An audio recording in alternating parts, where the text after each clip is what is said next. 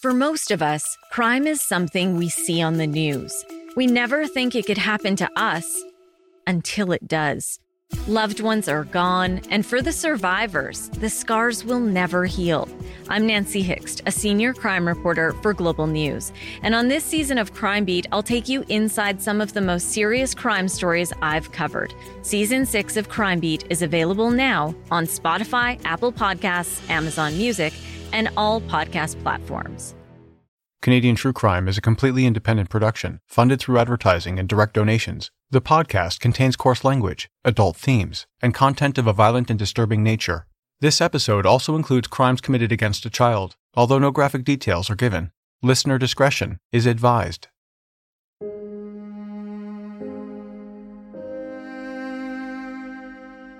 It was the summer of 1982. And 3 generations of one family were getting ready to leave on a camping trip together in British Columbia. George and Edith Bentley were the grandparents.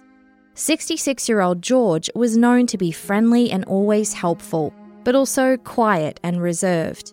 He wasn't much into people or crowds and preferred to be camping and fishing with his wife. 59-year-old Edith was the more outgoing and social one, jolly with a great sense of humour, but she also loved spending time in the quiet of nature with her husband. They got on really well together. 3 years earlier, George's heart condition had forced him to take an early retirement, so the couple decided a life change was in order. After much planning, they purchased a Ford pickup truck, red up top and silver on the bottom, with a 10.5-foot camper mounted up the top. George worked hard to make custom modifications to make sure they had the perfect setup for their needs. They rented out their house in Port Coquitlam and set out on the road, just the two of them, in their new truck and camper. Throughout most of the year, they'd find wilderness-type camping spots in British Columbia, off the beaten path, away from the crowds, where they could relax. In between camping trips, their adult children would take turns having them stay for a while, and the 6 grandkids could enjoy time with their grandparents. And when the winter months came, George and Edith Bentley would head south to Arizona to escape the cold. They loved the travelling and camping lifestyle so much that they decided to put their house up for sale, planning to upgrade to a full motorhome once it was sold. But for now, it was them, on the road with their truck and camper. Now, George and Edith had 3 grown children, Jackie, Sharon and Brian, and they were delighted when their daughter Jackie expressed interest in her family coming along on a camping trip. 41-year-old Jackie Johnson was an avid photographer. She was never far from her camera and loved nothing more than to take photos, particularly of her family. Her husband, Bob, was 44, known as a funny guy who loved practical jokes. He was also a proud family man, an avid motorbike enthusiast, and a hard worker. He was well respected at the Gorman Brothers lumber sawmill where he had worked for 25 years.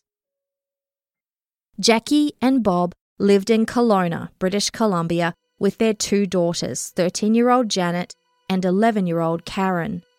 They were cheerful girls who got on well together and liked to keep busy.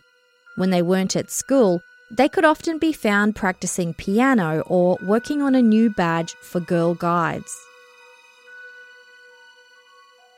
On August the 2nd, 1982, George and Edith set off to show the Johnsons how exhilarating wilderness camping can be. Their custom setup featured bright colours. The truck was, of course, red up the top, and the camper, mounted on the bed of the truck, had a pretty mural of an orange sunset on one of the passenger windows. And on top of the camper, George had carefully secured a 10-foot aluminum boat. Everything was set for a wonderful trip. They had planned to meet the Johnson family near Wells Grey Provincial Park, a massive wilderness park located in east central British Columbia, about 5 hours northeast of Vancouver. Wells Grey covers over 5,000 square kilometres, almost double the size of the entire Greater Vancouver area. It boasts gorgeous mountains, rivers, creeks, and beautiful iconic waterfalls. But the park is mostly uninhabited and is proper wilderness camping, not for amateurs. George and Edith Bentley couldn't have been more at home there, and once they'd greeted their daughter Jackie and her family, they led the way inside the park to show them all it had to offer. The family set up a campsite at a secluded location known as the Old Bear Creek prison site. A mobile prison had previously been there but had been shut down and cleared out years before. What remained was a nice clearing beside a body of water called Phage Creek, the perfect spot to camp for 2 weeks. Now, this was 1982 and there were no cell phones, no way to connect anyone if you were out of civilization. So, Edith and George had a habit of finding a public phone so they could check in with family back home. 4 days after they settled at Bear Creek, Edith drove to the town of Clearwater, just south of Wellsgray Park, to phone home. She reported back to her other daughter, Sharon, that they were all okay and having a great time on the trip so far. That was August the 6th. The camping trip was supposed to be for 2 weeks, but they didn't return on time. The first to notice was Bob Johnson's co-workers at the sawmill where he worked. After 25 years of high reliability, Bob simply not showing up for work was most unlike him.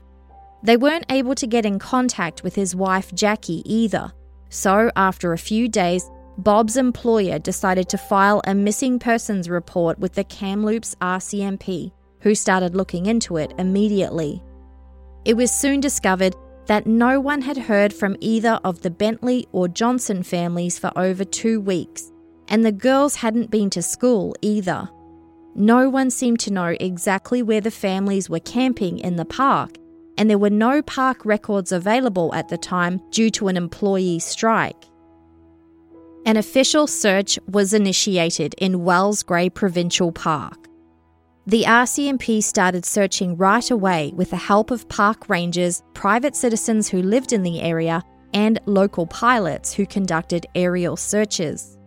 In the local town of Clearwater, just to the south of the park, the RCMP door-knocked as many of the several thousand local residents as they could, asking everyone where they were the first 3 weeks of August. They were asked if they saw the Bentleys or the Johnsons in their travels.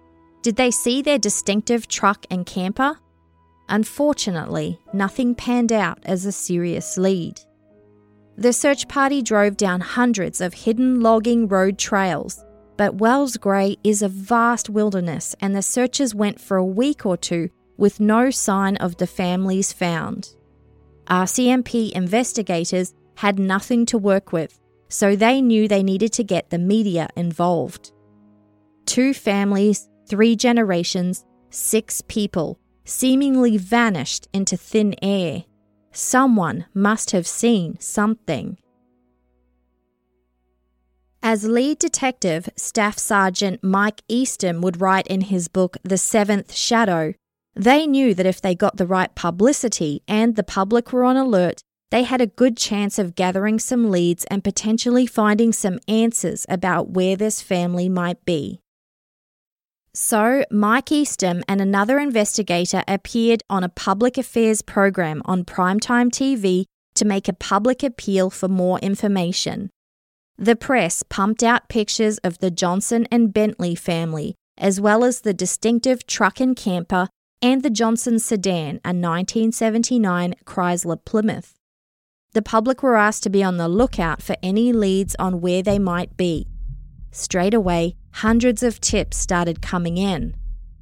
One of them was from a mushroom picker who had been working in the area. He said he'd been picking mushrooms during the last week of August, deep in the heart of the provincial park, and saw what he thought was just another derelict car. Once he returned to civilization, he saw the news reports and recognized the car he saw as being very similar to the Johnson's Chrysler Plymouth. He contacted the RCMP straight away and told them the location of the car. It was in a very remote area of the park, an area usually travelled by horseback or 4x4s, not a standard family sedan. And it was found in a secluded mountain logging road wedged between trees. The spot proved to be difficult for the RCMP to find and access, and from the road it was almost impossible to see the car. The only visible clue to the car's presence were tyre tracks that angled off into the bushes. The officers followed the tracks, stepping through long, thick brush as they went. When they reached the car, it was obvious that it had been driven in until it got stuck on a log and boulder and couldn't be driven any further. The car was also a burnt wreck, so much so that it was clear to investigators that some kind of accelerant must have been used. It may have taken a while to identify the car, but fortunately, the license plate was still intact and able to be read. This was the Johnsons' Chrysler, but where was the family?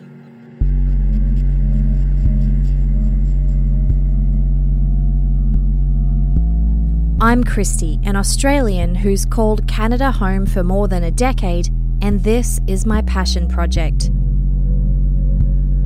Join me to hear about some of the most thought-provoking and often heartbreaking true crime cases in Canada. Using court documents and news archives, I take you through each story from beginning to end, with a look at the way the media covered the crime and the impact it had on the community. This is Canadian True Crime.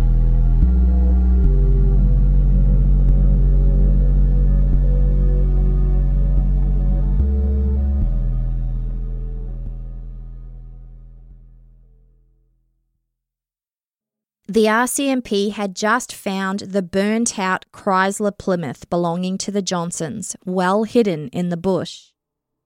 On the roof of the car was the remnants of a rooftop carrier. Everything had melted in the fire, and all that was left on the roof of the car were a line of bottles of old stock beer, the same kind of beer that Bob Johnson drank, as well as some tins of canned food. The driver's side door was left open, and officers peered inside.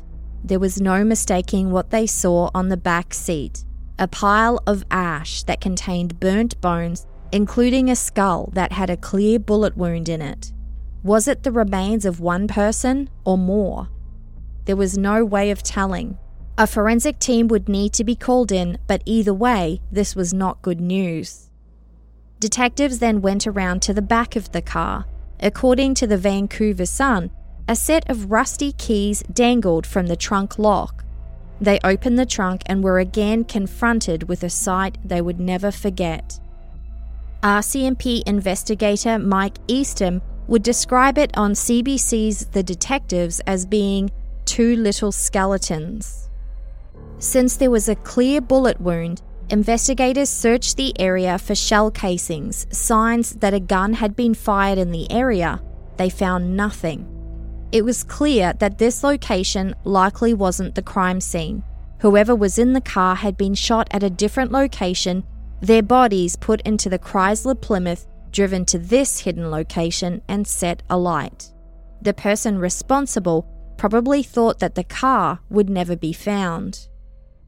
The burnt-out Chrysler was loaded into a U-Haul and sent off to the crime lab in Vancouver, where the forensics team went to work to confirm the identities of the people in the car. It would take more than 2 months for an announcement to be made, but at the end of November 1982, the coroner, Doug Jack, gave a press release where he announced that there were 6 bodies in the car. Through dental records, a positive identification was made for 13-year-old Janet Johnson and 11-year-old Karen Johnson, who were found in the trunk. And in the back seat of the car were the remains of the 4 adults. Their mother, 41-year-old Jackie Johnson, was also identified through dental records. Jackie's father, 66-year-old George Bentley, was identified through x-rays he'd had 3 years earlier. Both Jackie's mother, 59-year-old Edith, and husband, 44-year-old Bob, wore dentures which melted in the fire, but their identities were determined through the process of elimination. And as for that bullet hole, that was from a .22 caliber rifle. There was other evidence of bullet fragments, but the coroner was unable to determine a cause of death because the bodies had essentially been cremated. He told the press, quote, "In 32 years, I've never seen anything so totally destroyed." The remaining members of the Bentley and Johnson family were devastated. 6 of their loved ones, including 2 young children, wiped out, reduced to ashes. Who could do something like this, and what motive could they possibly have?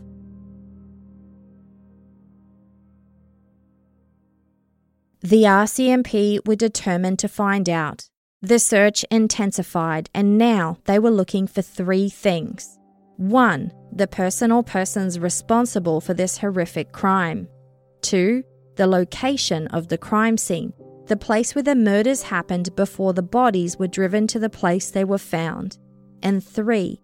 The truck and camper owned by George and Edith Bentley. The RCMP set out again to search Wells Grey Provincial Park, but again they had no luck. And while they'd received a lot of leads so far, none of them had materialised into anything that moved the needle on the case. So they continued to work with the media to publicise the case, distributing pictures of the truck and camper with a request to contact them if there were any sightings. Before long, they received a call that looked promising. A woman said she believed she'd seen the same truck and camper at a service station on or around August 24, about a week after the Bentley and Johnson families should have returned home. But she said she was not in British Columbia at the time. When she saw the truck and camper, she was on vacation in North Battleford, Saskatchewan, over 1,000 kilometres east of Wells Grey Provincial Park. And she saw 2 men exit the truck, head into the restaurant and sit down for a meal. According to the book The Seventh Shadow, she described the 2 men as, quote, shabbily dressed and quite rugged looking. Both were in their late 20s with unkempt, shoulder-length hair. The police looked through their notes. Staff Sergeant Mike Easton remembered that the RCMP had previously received a similar tip. He thumbed through the notes until he'd found it. A waitress from the nearby town of Clearwater had told them she believed she'd spotted the truck and camper and had served the 2 men occupying it, specifically remembering them because they tried to hit on her. She described them as 2 scruffy French-speaking guys, and their physical descriptions matched the description given by the woman who had spotted them in Saskatchewan. Straight away, a sketch artist was brought in, and the composite drawings were distributed to the media, showing 2 very mean-looking men with furrowed brows. Soon, a new tip came in that 2 French-speaking men who matched the same description had been hired temporarily in the area for slash burning and were working there at the same time that the families were camping. These 2 French guys looked promising, and more tips started to come in. By the end of October 1982, they'd received hundreds and hundreds of them, with a new one coming in every 3 minutes. Around 40 investigators worked the case full-time, doing 16-hour days without a day off for several months. One person said they saw the truck and camper with the 2 men inside heading east on the Trans-Canada Highway. It was clear that locating these 2 men was going to take some time, and by that point, they really could be anywhere. But then, the RCMP received a tip a bit closer to home. A ranger from Wells Grey Provincial Park had just come into town after some time in a cabin with no TV access, and when he saw the news about the truck and camper, it sparked a memory. He contacted the RCMP and told them that he had remembered seeing a similar truck and camper in the park a few months back, at a place referred to as the Old Bear Creek prison site. In the book The Seventh Shadow, lead detective Mike Eastham described arriving at the site. Quote, "The entrance was so overgrown that unless you slowed your vehicle right down, you'd miss it." He described seeing a fire pit surrounded by river rocks with large pieces of cut logs sitting upright and long boards resting on them. Obviously, this was seating for 6 people around the campfire.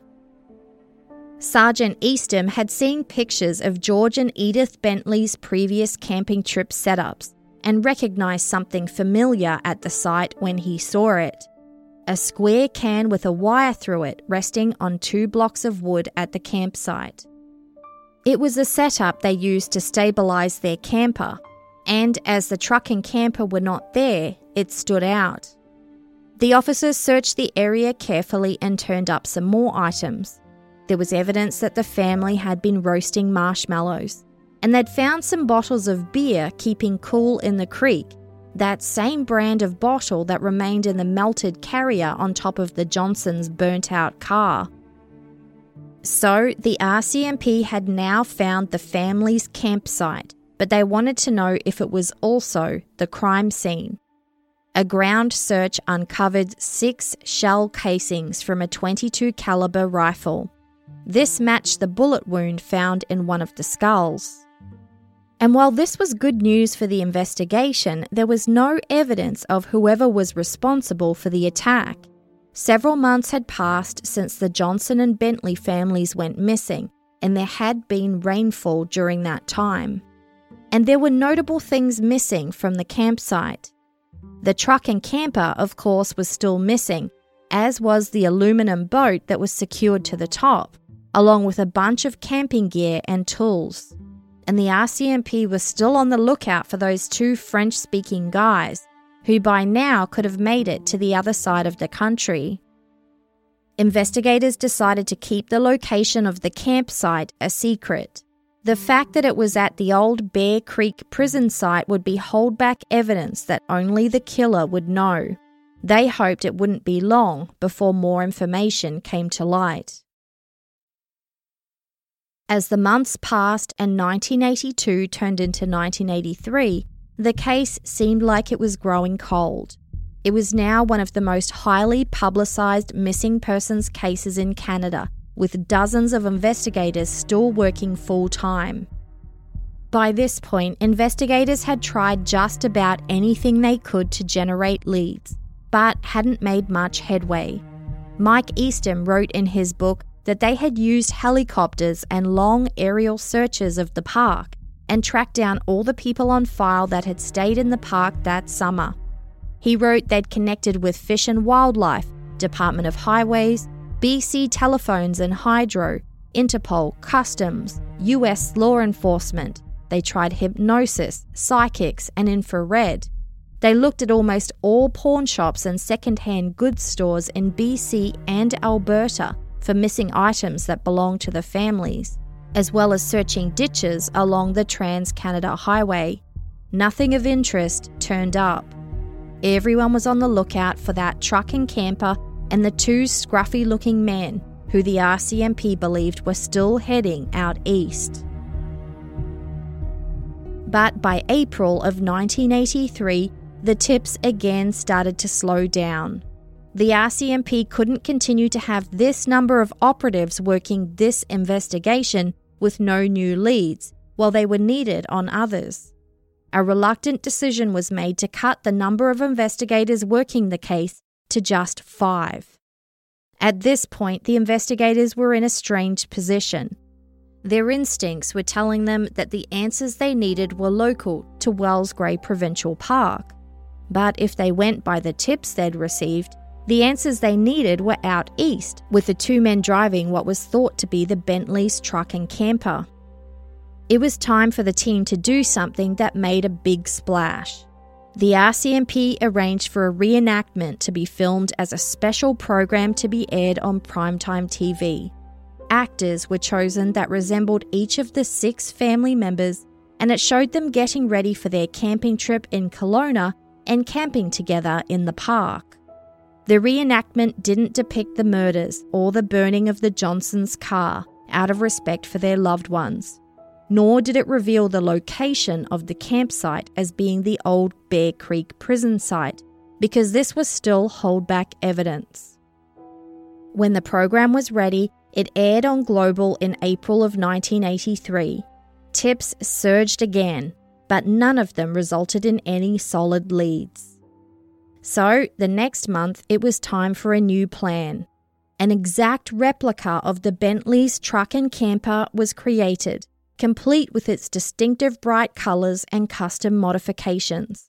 There was even an aluminum boat secured on top. In May of 1983, the replica truck and camper went on a very public press trip.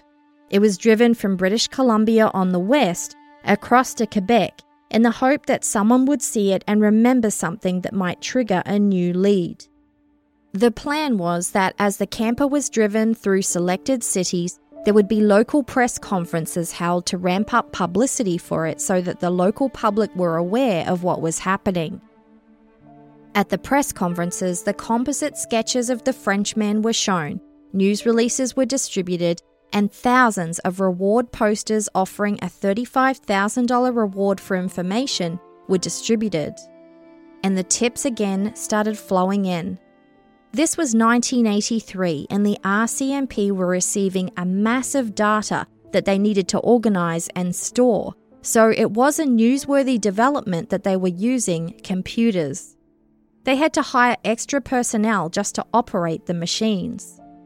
In total, almost 1,300 people called police with new sightings of both the truck and camper and the two scruffy Frenchmen.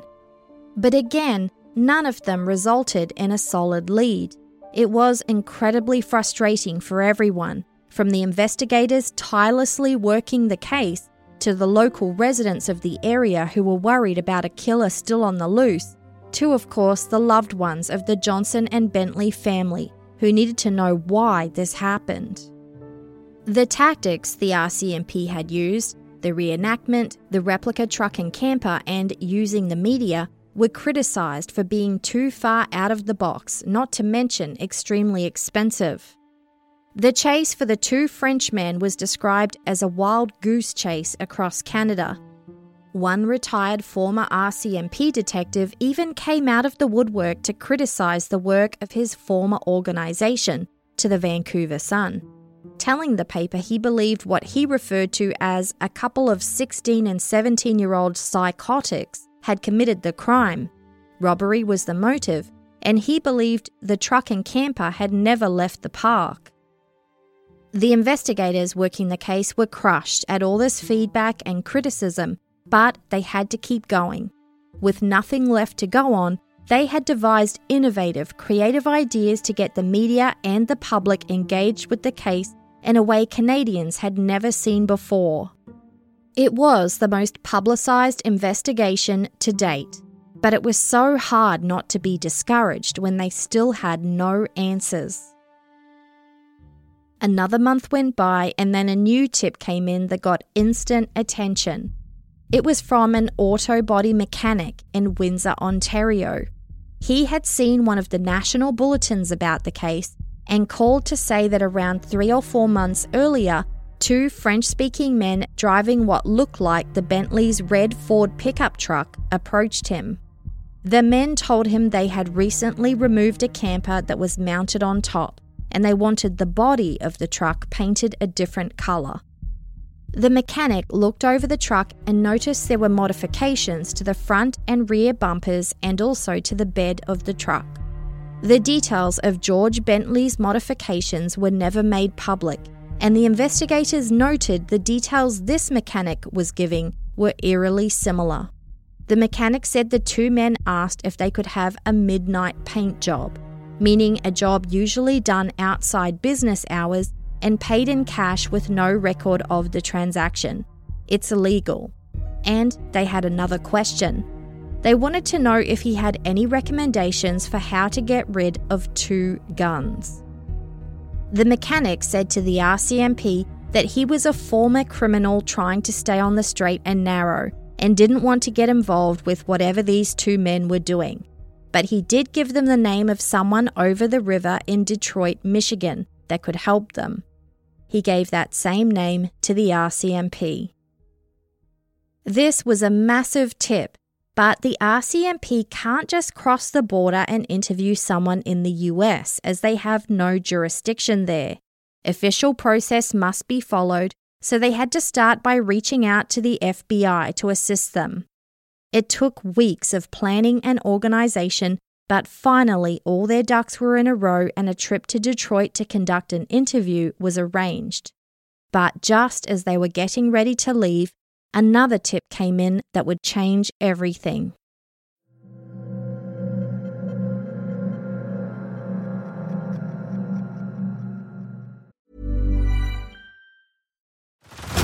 Head over to Hulu this March, where our new shows and movies will keep you streaming all month long. Catch the acclaimed movie All of Us Strangers, starring Paul Mescal and Andrew Scott. Stream the new Hulu original limited series We Were the Lucky Ones with Joey King and Logan Lerman. And don't forget about Grey's Anatomy. Every Grey's episode ever is now streaming on Hulu. So, what are you waiting for? Go stream something new on Hulu.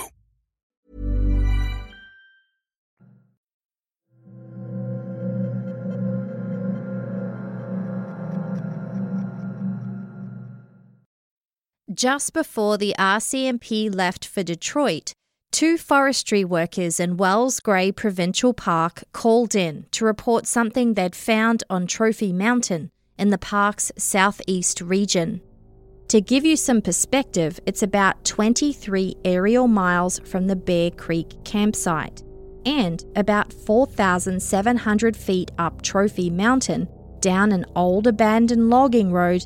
2 forestry workers found what they believed to be George and Edith Bentley's Ford truck and camper. They called the RCMP. Just like the Johnson's Chrysler, the Bentley's truck and camper had been set alight with an accelerant and was now a completely burnt-out wreckage. And it was clear that the vehicle had been driven deep into the bush with the intention of letting it roll into a deep gorge, where it likely wouldn't have been discovered for a very long time. Luckily, there were some large logs in its path, and it stopped short. But the attempt to hide it was still successful. It wasn't known how long it had been there, but by the time it was found a year after the murders, it was almost impossible to see. The burned-out truck and camper contained no evidence except this: a .22 caliber bullet hole in the passenger side. The RCMP announced that the Bentley's truck and camper had been found at Trophy Mountain, but did not release the bullet hole information to the public. This detail was kept as holdback evidence along with Bear Creek, the location of the campsite. Details that only the killer would know. But this discovery meant something important for the investigation. As the Vancouver Sun reported, it meant that the person or persons responsible for murdering 4 adults and 2 children was clearly, quote, intimate with the relatively pristine wilderness and the back roads connecting each location involved in the crime. The burnt-out Chrysler, the campsite turned crime scene, and now the burnt-out truck and camper, all accessed through abandoned logging roads and areas of Wells Gray Provincial Park that only a local would know. What this meant was that the RCMP had to start at square one again. They focused back on the Clearwater area, that small town to the south of Wells Gray Provincial Park. More investigators were added to the case, and more than 20 of them went door to door and re-interviewed everyone a second time. Now that more than a year had passed since the murders, maybe someone had heard or learned something of interest in that time. After all, with a killer still on the loose, everyone had been paying attention. Early into their second round of interviews, they received a tip that they should look into a local man called David Shearing. There were also whispers that David was responsible for a hit and run in the park a couple of years earlier and had gotten away with it. That same day, an investigator was eating lunch at a local diner when a waitress slipped him a mysterious piece of paper. It read 2 words, Dave Shearing. Police quickly looked into this David Shearing.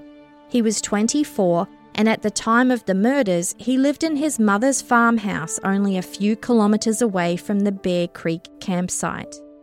His father had died of cancer, and his mother was living in a retirement home. His brother was reportedly a sheriff. From what they could see, he came from a nice, normal family who lived on an isolated farm in the area and had enjoyed a simple upbringing with hard-working parents and 2 siblings. But it was clear that David Shearing had somehow diverged from his family. He'd been in trouble with the RCMP many times before for drugs, drunk driving, and getting into fights. Investigators had also heard rumours that he liked underage girls around the age of 13 or 14. Lead investigator Mike Eastham recalled interviewing David the first round of interviews with Clearwater residents. Thumbing through his old notes, he saw that David was cooperative. He told them he didn't see anything and couldn't remember anything from that time. He added that he didn't know who could do such a thing and, quote, the guilty people deserve whatever they get. He promised to call if he remembered anything. Investigators learnt that at the time, David worked in Clearwater. This meant that every day he likely drove past the old Bear Creek prison campsite on his way to work. He knew exactly where it was. But now, David Shearing was no longer in town, and as investigators worked to find out more about him and locate him, others continued to go door to door in Clearwater conducting interviews. They had an interesting experience with a local resident who was at first reluctant to speak. After prompting from his wife, he told investigators that he had heard Dave Shearing talking about re-registering a truck that might have been stolen, a truck with a bullet hole in the door. As you'll remember, the information about the bullet hole in the door had never been released to the public. This was a big break for police. Everything they were digging up was pointing at David Shearing. Police interviewed a man called Ross, one of David's closest friends, who confessed that he was in the car when David ran over and killed a man on Wellsgrey Park Road. This was fact-checked. The young man had left a party and was walking on the road when a car, apparently driven by David Shearing, hit him. David and Ross had both been drinking, and Ross told the RCMP that David didn't even bother to stop the car, he just kept driving. And of course, the young man tragically died. With this information, the RCMP had something to bring David Shearing in for, and at least get him out of the community while they continued to gather evidence about his possible involvement in what was now widely referred to as the Johnson-Bentley murders. They suspected that a person might act a little differently after they'd murdered 2 adults and 4 children, so asked residents if anyone they knew seemed to change suddenly. There were no reports of this. Even people who knew David Shearing said there was no noticeable change in his demeanour or behaviour around the time that the families went missing. He was observed getting drunk and socialising with his friends as if nothing had happened. The RCMP tracked him down in a town called Tumbler Ridge, about 800 kilometres north of Clearwater. They discovered that only 2 months beforehand, David Shearing had been arrested for being in possession of around $40,000 worth of stolen tools. He had been released and was under an agreement to stay in the local area, working, until he returned to court. The RCMP found him 2 days before his court date and asked him if he would come to the station to help them with an investigation. At the station, he was introduced to investigators Ken Leibel and Mike Eastham, who wrote about the interview in great detail for his book, The Seventh Shadow, starting with their attempts to make David relax by asking the usual casual questions about his family, his background, and where he worked. David said he was currently working for a local craftsman, but he'd also done cabinet making, general labour, worked at a fertiliser company, and had also done construction work. David Shearing was a big guy, around 6 foot 3 inches and 250 pounds. People called him Moose and Tank. Detective Eastham expected him to have a big booming voice but was surprised that he was quietly spoken. Eastham described his drooping brown moustache that gave him a tough Western look, coupled with eyes that were described as dark and lifeless. It was clear to Eastham that David Shearing had, quote, had his nose rearranged a few times. It was spread all over his face. Must have been in one of those fights. Eastham asked if David had any issues with the police. The man admitted he didn't have a lot of money and was trying to supplement his income by stealing. He described himself as being really stupid and also blamed the crowd he hung out with. Eastham noticed that David was getting uncomfortable, so he switched back to casual questions, asking him about friends and hobbies he had and what he liked to do in his spare time. David said he got along with pretty much everybody in Clearwater, and as for hobbies, he liked to play the guitar, work on trucks, and go fishing. When asked about alcohol and drugs, he confirmed he liked to drink alcohol and said he hadn't done many drugs since high school. Eastham then asked David if he liked to hunt, and David quickly replied no. Too quickly, in Eastham's opinion. And he also said no to owning guns. This was especially interesting because he'd told the officer on the ride to the station that he had a .22 caliber rifle that had been at his mum's house. The investigators asked him if he had any idea why they'd brought him to the station. David replied that he didn't know. He was an honest guy who didn't have anything to hide. Detective Eastham then read him his rights the first time. He would be read his rights several times throughout this interview. David suddenly asked them, "Are you guys investigating the Johnson-Bentley murders?" It was interesting that he would be the one to bring it up. Eastham asked him if he'd been questioned about the crime before, and David confirmed that he had been interviewed the first time by the RCMP. In any event, Eastham told him, that wasn't why he was there today. He told David they'd brought him in because of the hit and run, and the rumours they'd heard from multiple people about his involvement. David Shearing immediately confessed. "I was driving. I guess you know that." Eastham asked him to recount what happened that night. The story was the same as what his friend Ross had told the RCMP. He was driving after a night of partying and they were going too fast up the top of a hill when suddenly his headlights illuminated a shape, and before he had time to react, they collided and the whole car bounced. David said he was scared shitless because that meant the shape was a person and they were likely now dead, and he'd been drinking. When asked how he felt at the time, David said he was really confused and upset that he'd killed someone. He was upset about it for a while afterwards too, and still thought about it often. At this point, Detective Eastham left to grab some coffee, and when he came back, David appeared to be crying. Later, he rested his head in his left hand with his elbow on the table in a kind of slouched over position. With a pen and paper, David wrote down his statement of the events of the hit and run, and they reviewed it together before he signed off. When they were done, the detective asked David, "What do you think about the Johnson and Bentley murders?" David replied that it was pretty bad for the community. Eastham asked if he knew the area where the truck and camper were found.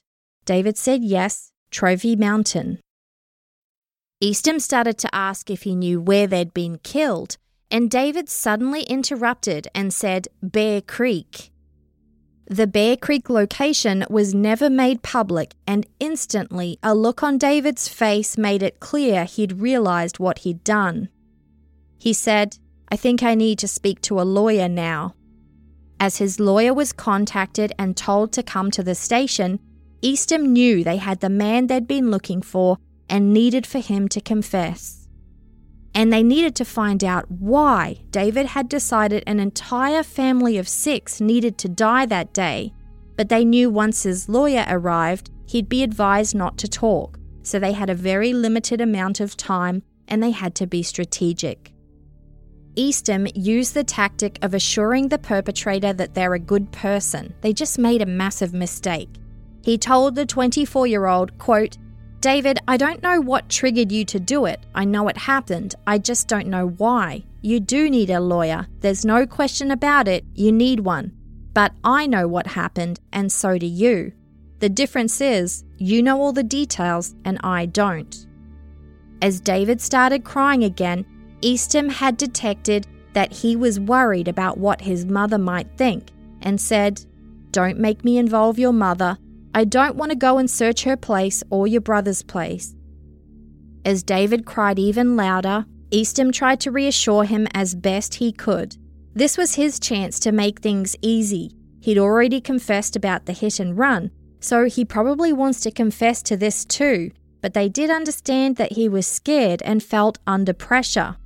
David replied, "I could shoot myself." Detective Eastham's experience and instincts told him they were inching closer to a confession. After more prompting questions about the murders of the Johnson and Bentley families, Eastham asked David point blank if he remembered it well. He replied, yes.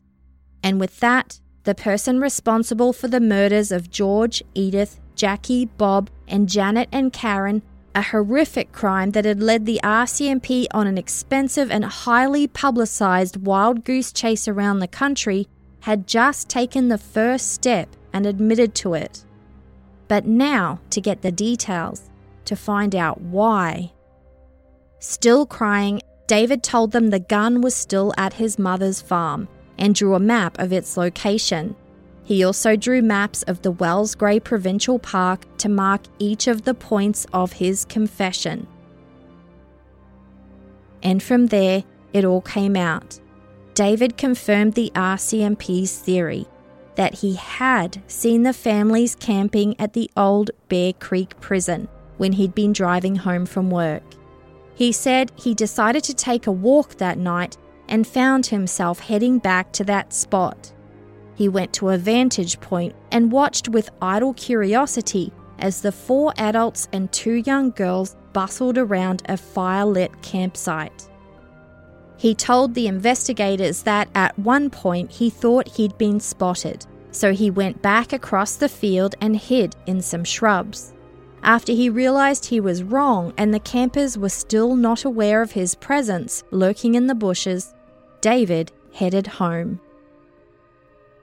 He said the next night he went back following the same path. Being a local bushman and expert on the terrain, he knew exactly how to approach the campsite. He went through the bushes to enter the campsite area from the other side, where the back of the truck and camper was. He crept up beside the truck and saw that the 4 adults were sitting around the campfire. He slowly crept up behind them and raised his gun, the .22 caliber rifle. 4 bangs. 4 people shot in the head. He had crept up so close that he only spent what he needed, 1 bullet per person. The lives of George and Edith Bentley and their daughter Jackie and her husband Bob were extinguished by David shearing before they had a chance to realise what was happening. David then went to the tent where he said Janet and Karen were sleeping. He said he shot them both too. He dragged the bodies to the Johnson's Chrysler Plymouth and piled them inside. Then he went back to the campsite, took down the tents, and quickly cleaned up, stealing any tools and gear that caught his interest. He drove the car with the bodies of the 2 families he'd just killed to another area and parked it. And the next day, he drove the truck and camper and parked it near the Chrysler, leaving the 2 vehicles together before returning again to rifle through their belongings and take what he wanted. He then waited until a dark night and drove the Chrysler up to Battle Mountain, right in the heart of the provincial park, taking it into the bush as far as he could, moving logs and a couple of rocks along the way. Eventually, the car got stuck and he decided to leave it where it lay. He poured gas inside and in the trunk and then set it alight. The car exploded. David said he watched the car burn for a while, flames leaping toward the sky, and then he headed home. And a few more days later, David drove the truck and camper up Trophy Mountain Road, again driving it into the bushes, intending to roll it into the gorge, but it too got stuck. He used a full jerry can of fuel to set it on fire and again stood and watched as it burned before returning home. So, David Shearing had confessed to the murder of the Johnson and Bentley families, but the RCMP was still unclear on the motive. All David would say was that he wanted their stuff, their tools and their camping gear. To kill 6 people just for some tools and gear did not make sense. Investigators had been interviewing David for 6 hours and didn't believe he was telling the whole truth, but they at least had enough to charge him, enough for a conviction. They asked him if he had anything more to say. He said he didn't and then added, "Just that I feel really bad about it." David Shearing was charged with 6 counts of second-degree murder. The Crown considered charging him with first-degree murder, but didn't think they had enough evidence to prove planning and intent. After David Shearing had been charged, pictures of him appeared in the local media, and he was described by the Vancouver Sun as about 6'3", 190 pounds with curly brown hair and a thin brown moustache. The public interest was massive, with everyone wanting to know exactly who this monster was that could commit such a horrific crime and then evade capture for over a year. By all accounts, there was nothing out of the ordinary uncovered about David Shearing's childhood. It all seemed very, very normal. He grew up on an isolated farm where he enjoyed exploring 160 acres of spectacular wilderness scenery. His parents were hardworking and he had 2 siblings. Nothing notable happened in his childhood. His school counselor observed him to be quiet, shy and self-conscious, a C+ average student. After high school, he reportedly struggled to find a full-time job, so he found temporary work with a local craftsman. He eventually decided to attend the local community college and studied mechanics for 6 months. He did well and received an award for coming second in the class. Over the next 5 years, he would move from job to job. Multiple former employers said David was a good and conscientious worker. He would do any task without complaining, but for some reason, he never stayed at any one job for very long. David apparently loved to read, mostly mechanic magazines, handyman books, and science fiction. He liked to fish and hike. His brother would describe him as kind, sympathetic, and sensitive, and, quote, although at times he drank to excess, his drinking was not an obvious problem to the family. At some point, their father was diagnosed with cancer, which became terminal, and he passed away in March of 1982. This was just 5 months before David murdered the Johnson and Bentley families. A colleague observed him to be extremely upset after this because he admired his father greatly and felt like he'd lost a friend as well as a father. But apparently by that summer, he was back to himself. That was the same summer that the Johnson and Bentley families disappeared. David Shearing appeared nonchalant during a short court appearance. And after the hearing was over, he tried to shield his face, but media outlets managed to show a side profile shot of a man with a hardened face that looked much older than his 24 years. The day after his confession, the RCMP took him back to each of the 3 locations so he could show them what he did at each. Bear Creek, where he murdered all 6 members of the family. Battle Mountain, where he burned their bodies inside the Johnson's Chrysler. And Trophy Mountain, where he burned their truck and camper. David then showed investigators where he hid the small aluminum boat and the other belongings. Then he took them to his house and took the .22 caliber rifle off the gun rack in the living room wall and handed it over.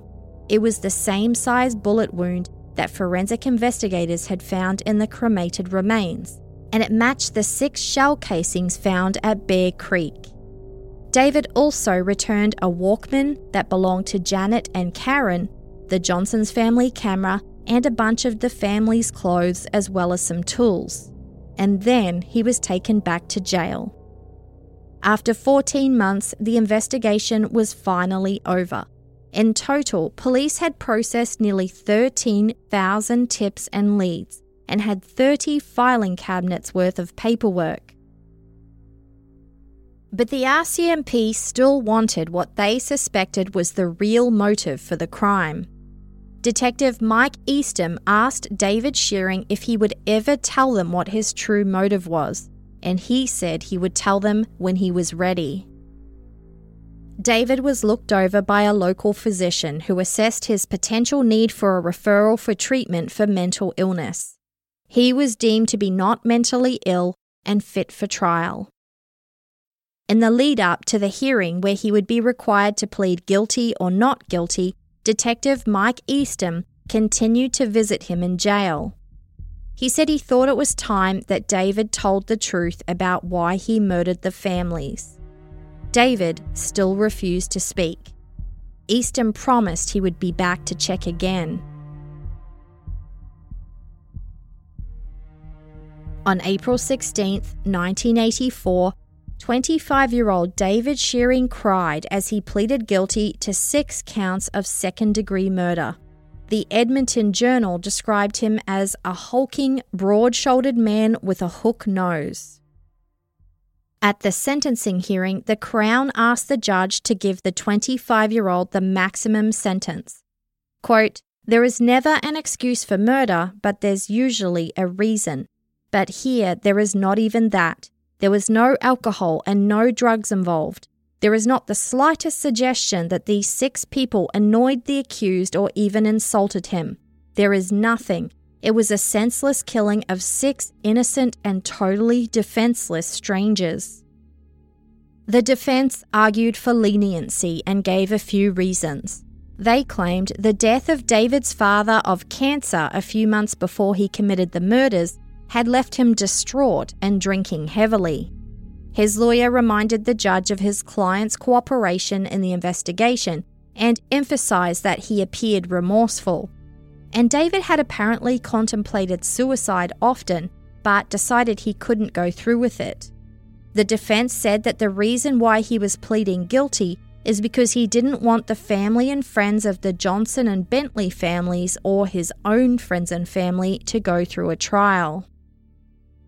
According to the Edmonton Journal, letters from his friends, former employer, and brother were presented as positive testament to his character, describing him as a polite, shy, and charming young man who was always trying to help other people and was more at home on a mountainside than in a large crowd. All maintained they were shocked when it was announced that David Shearing was the murderer. It seemed so out of character for what they knew of him. His mother had said that she hoped it was a bad dream. David's brother had been angrily quoted in the media saying he had a hard time believing everything and was going to refrain from saying anything because it, quote, wouldn't be fair to Dave. He asked, "What happened to this young fellow who was kind and considerate?" In the defense's closing statement, David's lawyer called the murders a frightening and horrendous act, but appealed to the judge to keep in mind that, quote, David Shearing is still a human being. Before sentencing, Supreme Court Justice Harry Mackay described the crime as the cold-blooded and senseless execution of 6 defenseless and innocent victims for no apparent reason. He described the case as being at the upper range of culpability because the Johnson and Bentley families were unknown to David Shearing and they did not in any way provoke him. Quote, he knew they were camped at the site and carefully scouted the situation. He went home and returned either that night or the next with a loaded .22 caliber rifle. Why? We do not really know, but it seems it was to rob and kill. The judge added there were no mitigating factors and the enormity of the crimes demanded the maximum sentence. As for all of those good character reports presented by David's family, friends, and acquaintances, the judge stated that for the purposes of the matter at hand, it was all negated by the enormity of his crimes. Quote, obviously, there is another side of him which even his family and closest friends are unaware, a side that makes him, in my view, a very dangerous man. There is a David Shearing who, without any apparent motive, walked into a campfire light and deliberately shot and killed the 4 adults, and who then knelt at the tent flap and shot and killed the 2 young girls. And then there is the David Shearing who carried out an elaborate, time-consuming and ghoulish cover-up. Yes, I agree I must consider the character of the accused as described by his friends and acquaintances and by his family, but I must also keep firmly in mind the other David Shearing, the one who committed these dreadful crimes. David Shearing was sentenced to the maximum penalty of 6 life sentences to be served concurrently or at the same time, with no chance of parole for 25 years, which would make him eligible in 2008. Justice Harry Mackay said it was the harshest sentence ever given for second-degree murder in Canadian history at the time. But this was not the end of the story.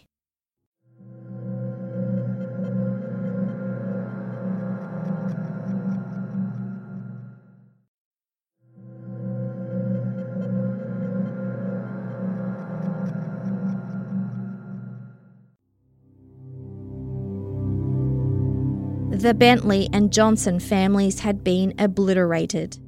What remained of their family banded together to make sure their side were represented in court. Jackie had 2 siblings, Sharon and Brian. Outside court, Brian told reporters that he could have understood what had happened if David Shearing had been a hardened criminal. But he said the family was satisfied with the sentence as he got the maximum. Quote, now we can start putting it behind us. David's lawyer did not file an appeal. In the time after the sentencing, lead detective Sergeant Mike Eastham went to meet with David in prison. Everything was behind them. David had been sentenced and there was nothing more to be done, nothing for him to lose. It was time for him to tell the real motive for the murders. As Eastham wrote in his book, The Seventh Shadow, he had an idea of what the answer might be, and he believed the 2 girls, Janet and Karen Johnson, were at the centre of it all. He reminded David that he had promised and it was time to collect. It was time to tell the whole story and he was not going to take no for an answer. David started talking. The first night that he saw the family at the Bear Creek site on his way home from work, he focused in on the 2 girls, particularly 13-year-old Janet with her long blonde hair. He said when he returned to the campsite the next night, he waited until the girls had gone to bed. Quote, I knew I was going to have to kill those other 4 to get the girls. Eastham couldn't detect any emotion or remorse in his voice as he spoke. Once they were in the tent, David said he crept up behind the camper with his rifle in hand. One of the women saw him and stood up. He wasn't sure if it was Edith Bentley or Jackie Johnson because it was a dark night. David yelled, "Don't move, I got a gun." Then Bob Johnson stood up. David shot him, the first shot. Bob started gurgling and making a noise. David assumed that he had shot him in the throat. Then David saw George Bentley running over to the truck and he fired at him. He then saw Jackie run over to the tent to protect her daughters, Janet and Karen, but as she passed the halfway point between the tent and the campfire, David shot her in the head and she fell to the ground. Then he set his sights on Edith, who was trying to get inside the camper. He came up behind her and shot her in the head. David turned to the tent where he knew the girls were and walked over. He opened the front flap and saw 13-year-old Janet and 11-year-old Karen sitting up on their elbows. They asked him what the noise was, and he told them there were some bad people out there and that their parents had told him to stay in the tent with them while they went to get help. The girls asked if it was motorbike people, and David told them that yes, it was, and advised them to stay put and don't come out of the tent. He told Detective Easton that he shut the tent flap again and looked around.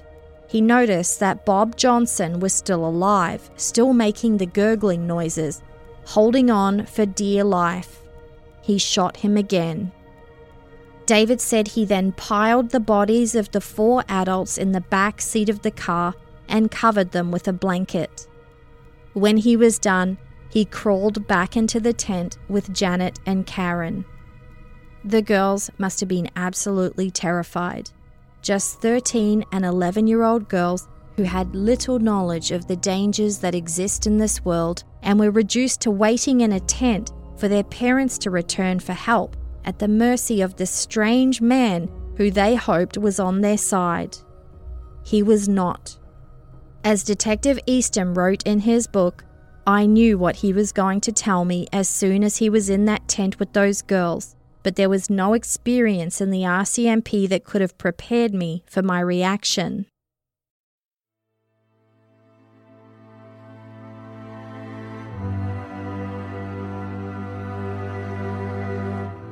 After Janet and Karen Johnson survived their first sexual assault, David Shearing ordered them to help him take down their tent, clean up the rest of their site, and put almost everything in the camper.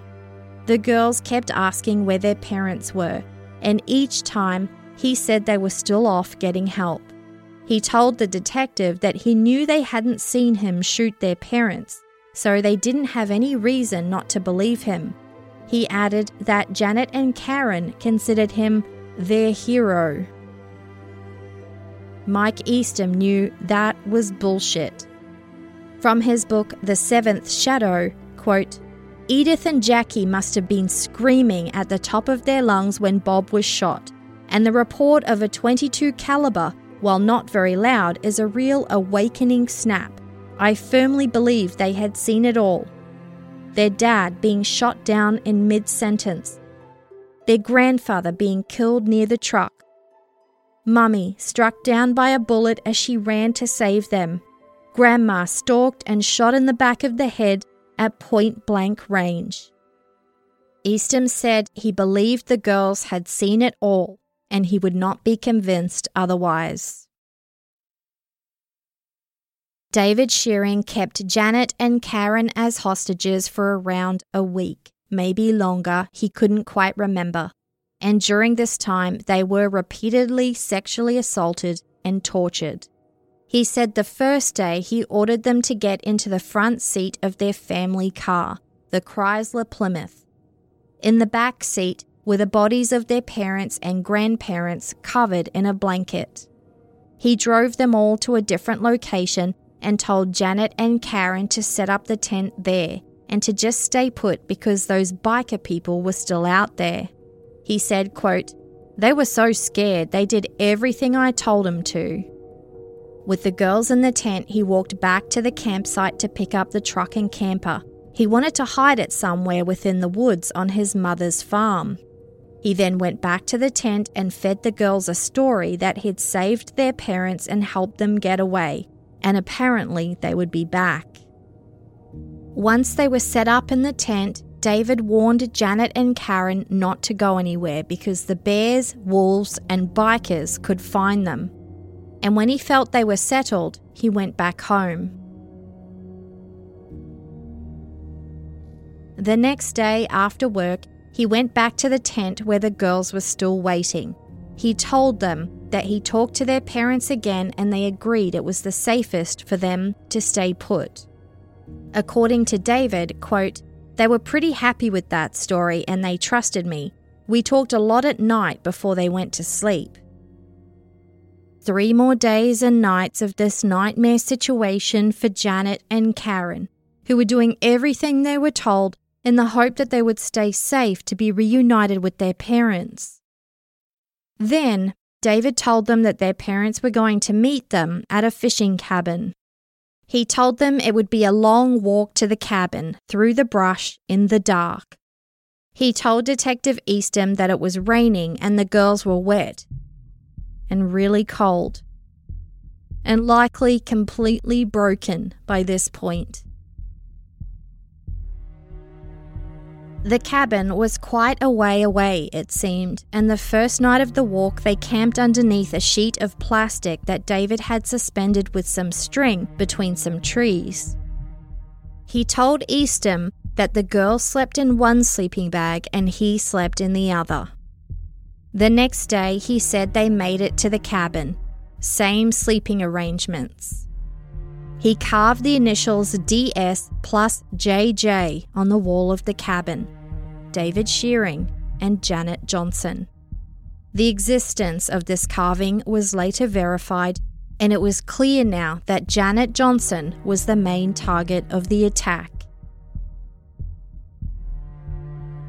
The next morning, they woke up in the cabin and saw some people fishing in the river.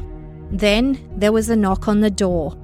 David quickly hid the girls behind the door and ordered them to be quiet. It was a local prison guard from the new Bear Creek Correctional Facility who told David that those people fishing in the river were local prisoners on a supervised fishing trip and there was no need for concern.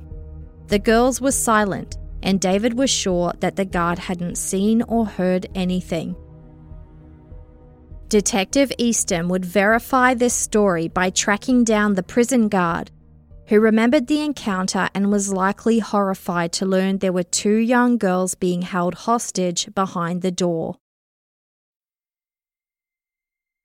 David Shearing continued with his story. The next day, he said he took Janet and Karen back to his mother's farm. He then took 11-year-old Karen for a walk into the woods and told her to look away because he needed to urinate. When she turned her head, David shot her. Then he went back to where Janet was, and when she asked about her little sister, David told her that he tied her to a tree. He kept Janet alive for 1 more night, describing it from his warped mind as though the 2 of them finally had some time alone together, and they stayed up most of the night talking.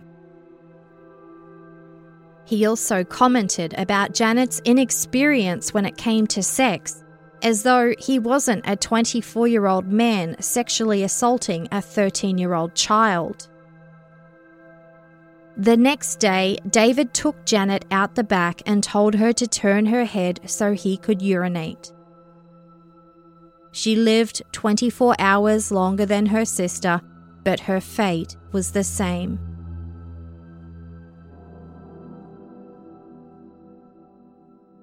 David Shearing had ended all 6 lives, and now it was time to get rid of their bodies. The entire time he'd held Janet and Karen as hostages, the bodies of George, Edith, Jackie, and Bob had remained in the back of the Chrysler, covered in a blanket. He put Janet and Karen's bodies in the trunk, then drove the car to Battle Mountain, where he drove it into the trees until it got stuck. He poured the gas on it and set it alight, watching it burn before he returned home. So, finally, the RCMP and the families had a motive for the crime, and it was about as bad as anyone could imagine. The remaining members of the Bentley and Johnson families were utterly devastated to learn the truth. Although horrific, Edith and George's son Brian told the Vancouver Sun that this was really the only motive that made any sense. He added that the family was still trying to come to terms with the murders as they knew them. The fact that David Shearing had shot all 6 of their family members together. But learning now that he had kept the girls alive for more than a week after that, coupled with the unspeakable things he did to them before the horrific way they died, was almost too much to bear. Quote, "It's something that we are learning to live with, and when something like this comes up, it's an upheaval." When David Shearing's family found out that pedophilia and sexual assault was the motive for the attack, they were shocked again. His mother Rose said, "He was never after girls. This is shocking. He had several girlfriends, but he didn't date them seriously. He wasn't wild." At some point, David Shearing changed his last name to his mother's maiden name, Ennis. And 9 years after his sentencing, he met a woman called Heather through a friend of a friend. They started writing letters, and then Heather started visiting him in prison. They began a relationship, and the next year, 1994, they got married. Heather reportedly already had 2 children and changed her name to Heather Ennis. She would visit her new husband 4 times a week, and every 2 months she would join him for a family or conjugal visit, a 3-day weekend at the prison in special facilities. Court documents reveal that 4 years after they were married, Heather accepted a job as manager at an event venue. But when the venue discovered she was married to David Ennis, formerly David Shearing, they terminated her employment. She took them to court for wrongful dismissal and argued that David is a changed man, and she has a hard time believing that he could kill a fly. Quote, "He feels remorse. I've watched him cry. This has hurt everyone. The time has come for him to work his way back." She said his heart is in the right place, and she was there to back him up. David Ennis did complete some sex offender programs while in prison, starting from 1995, the year after he and his new wife got married. He did another program 4 years later, and then he attended maintenance and relapse prevention programs. In 2000 and 2001, he made multiple requests to complete another program in exchange for a transfer to a minimum security facility, but his requests were denied. The organisers of the program had assessed his attendance and his progress when it came to awareness and change, and had formed the opinion that he was only attending the programs to move to a lower security facility. In 2008, 49-year-old David applied for parole as soon as he was eligible after serving 25 years. As part of the hearing, David had to talk about the things he'd done. He repeated the story he'd told Mike Eastham about his fixation on the girls, particularly Janet, and told a story about one of the times he sexually assaulted her, ending with the statement, quote, "I lost the excitement I had felt. I wasn't able to continue any further with the sadistic part of it." At this point, David apologised to what was left of the Johnson and Bentley families for the first time. He said, quote, "My crime was an enormous, brutal and inexcusable tragedy resulting in tremendous loss to the community that I can never make up for." He said he was deeply ashamed of his crimes and wanted a chance at a new life.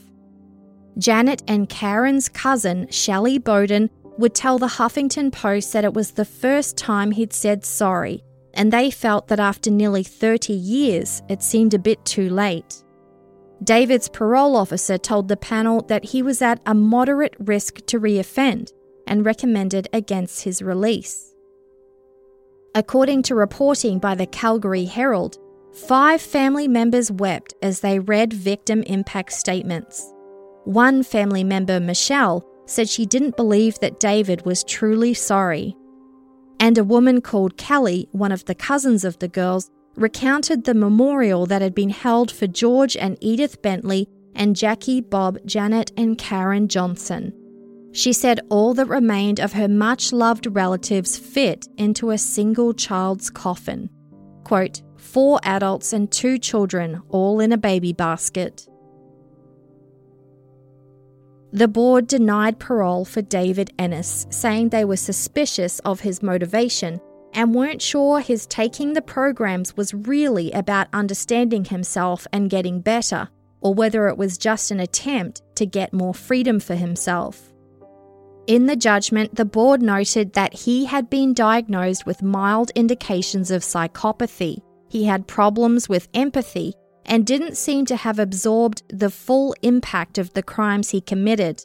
The judgment also stated he had problems with pornography and had limited insight into the role substance abuse contributed to both his sexual deviances and his violent offending. After a prisoner's first parole eligibility date, they were automatically eligible for a new review every 2 years after that. In 2010, David Ennis waived his right to a second review. 2 years after that, he applied again, telling the board that he continues to be shamed and aware of the devastation he's caused and will always be deeply sorry. He again acknowledged that he killed Janet and Karen to cover up what he'd done. Quote, "The last weekend, after 6 days, I knew I was already responsible for the death of 4 adults, and I knew it had to come to a conclusion. I was very selfish and knew if I let them go, I would be held accountable for what I had done." His parole officer again recommended he not be released, saying, quote, "It would be frivolous for me to say he could be safely released into the community." The hearing was attended by 25 supporters, friends and family members of the Johnson and Bentley families. The board noted that their numbers spoke to their continued suffering. David Ennis's parole request was denied, with the board noting that after 30 years there were still a large number of risk concerns present. The decision noted that David still had fantasies of sexual deviance, and he hadn't demonstrated a full understanding of the risk factors for his behaviour or how to manage it. The board specified that David needed to re-enroll in a high-intensity sexual offender program. He also had a number of steps to take before he could be paroled, including first earning his way into minimum security prison, where he would then need to establish his credibility during temporary absences before he could be paroled. So, the Johnson and Bentley family supporters had made it through another parole hearing, but they were extremely fatigued. Janet Johnson's childhood friend, Tammy Arishenkoff, was taking a lead at helping the family navigate the criminal justice system, helping them prepare updated victim impact statements, submit petitions and other supporting documents, and attend the hearing and face him themselves. Each time, they have to drop everything and drop out of their lives for a little while. And 2 years later, David was eligible for another review. He opted out of it.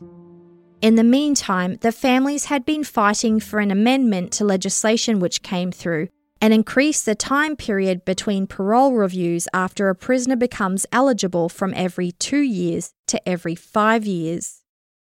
The year after that was David Ennis's next parole review, and he opted out of that one too. That was 2016, and with the new legislation, it meant that he would not be eligible for a review again for another 5 years.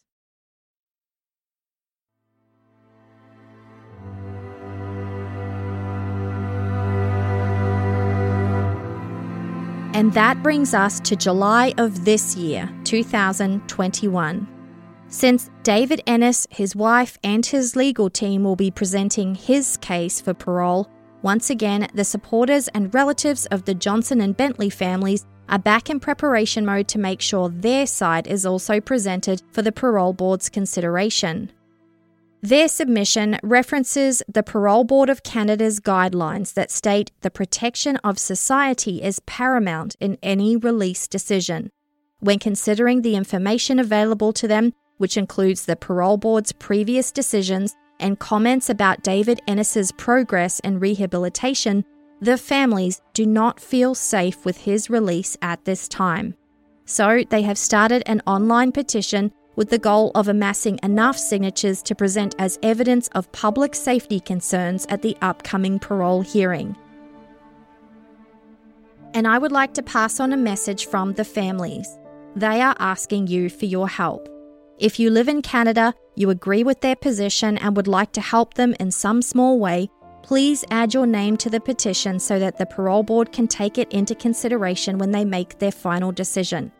You can find direct links to the petition in the show notes or on the page for this episode at canadiantruecrime.ca/episodes. Whatever happens, I will be sure to update you.